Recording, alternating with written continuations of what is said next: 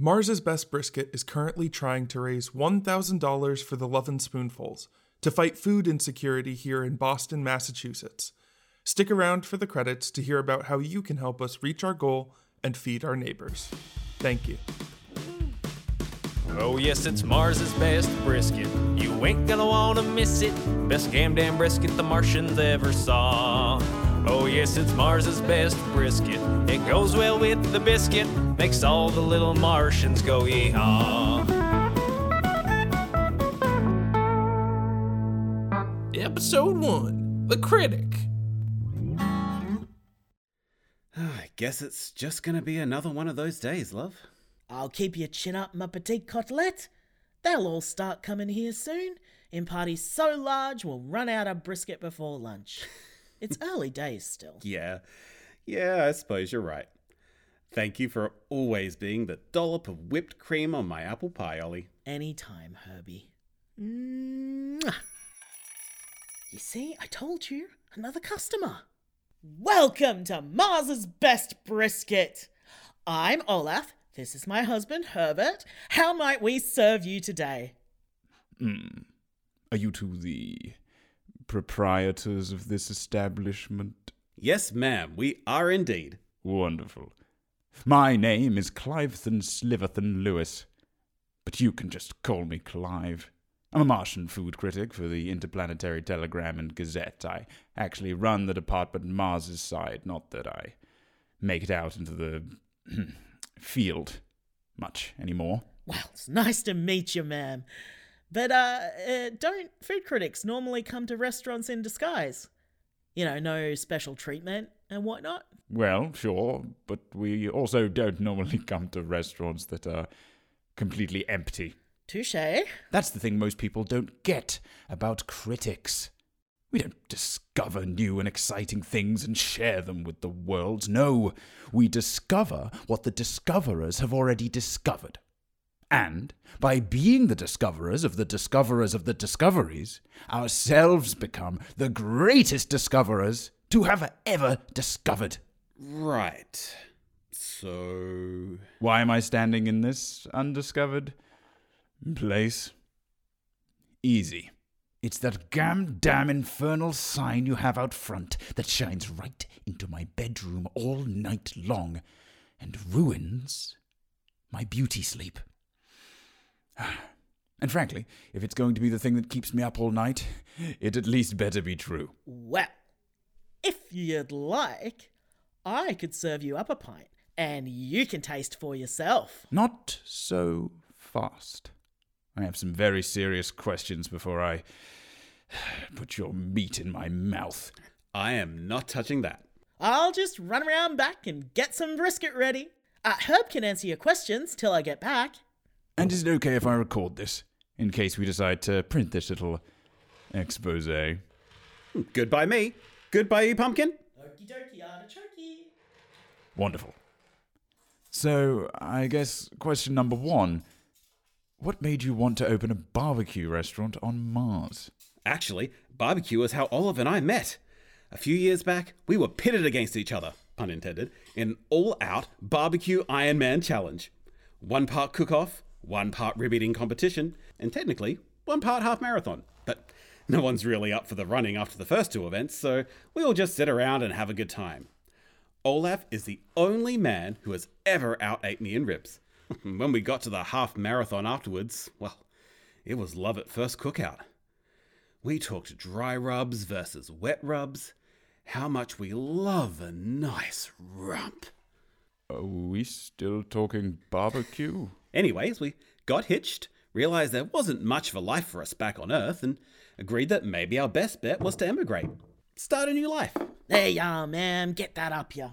We got on the next shuttle with all our earthly possessions, and a short flight later, we got off the plane, only to discover they'd transformed into our Martian possessions. Haven't heard that one before. But there was just one problem when we got here. No barbecue joints. Not a single one. Well, we just knew we had to do something about that. We wanted to bring a little slice of home up onto this here red rock. A little slice of home? Aren't you two from Austin, Texas. You bet your bottom dollar. Could you tell from the accents? Right. So, you two come here from Austin, and you decided you wanted to make barbecue. Tell me, since there is no meat on Mars, no way of grazing cows, where exactly are you getting the beef for this brisket your sign so brightly mentions? Oh, it's improbable meat. I beg your pardon? Improbable meat. I heard what you said, but how? How are you getting brisket from improbable meat? Improbable meat only really works as ground beef substitute. Almost every other restaurant on Mars serves it in burgers or pasta sauce. Well, that they do. Right. It can't be brisket. Improbable meat can only be made into imitation ground beef. Yes. But what is ground beef? Cow, I suppose? And what else can you get from a cow? I hope the answer isn't brisket. Brisket! Right, but how do you do it? It's simply impossible. No, ma'am. It's improbable. Improbable beef. Next, you're going to tell me you're able to make bacon from improbable meat. Oh, we're working on it. Just a few more logical jumps. Once you know how to get from improbable meat to ground beef to cows to brisket, the world's your oyster. Oh, oyster! That's good. Write that down. We can get that through the Rockies. That's not... Okay, fine. I suppose if it's not a question of the brisket, it's a question of the best. How can you be the best if you're the only ones? Shouldn't that sign read Mars's only brisket? I mean, sure, but if you're the only one running in a race and you've crossed the finish line first, you've won, have you not? And if you're the only one at a cook-off with ribs, those are the best ribs, am I right? So naturally, if we're the only ones on Mars making brisket, it must be the best. Yes, but by the same reasoning, couldn't you also claim that it's Mars's worst brisket? Yeah, but we wouldn't sell any brisket if we had that on the sign, now would we? Look, Clive, I appreciate all the questions, but your brisket is getting cold. You really ought to at least take a little bite. Fine. I'm gonna eat this so-called best so-called brisket from this so-called... My God. This is Mars's best brisket.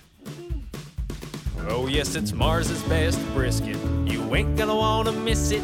Best damn brisket the Martians ever saw. Oh yes, it's Mars's best brisket. It goes well with the biscuit. Makes all the little Martians go yee-haw. This episode features Lee Davis Thalborn as Herbert, Aaron Keon as Olaf, and Jordan Adika as Clivethan Slivithan Lewis.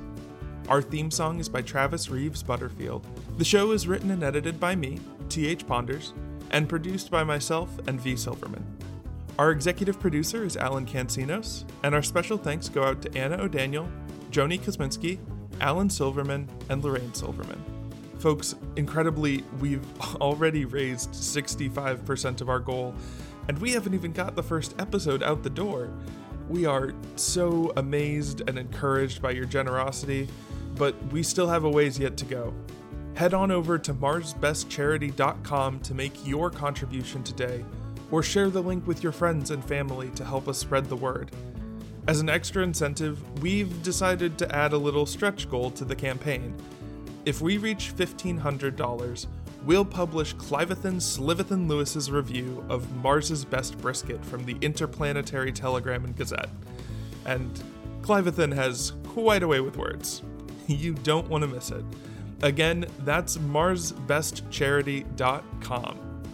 Want to become a member of the Mars's Best crew?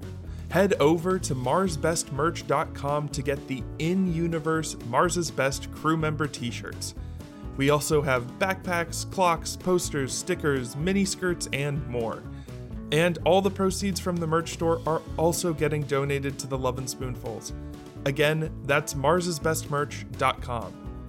For more information on our amazing team, the Lovin' Spoonfuls, transcripts of the episodes, and all the links that I mentioned above, head over to marsbestbrisket.com. Thank you so much for supporting the campaign and listening to the show. The only thing we ask is that if today's episode made you smile or laugh, that you share it with someone that you love. And remember, eating salad with brisket is an absolute crime. Makes all the little Martians go yee-haw.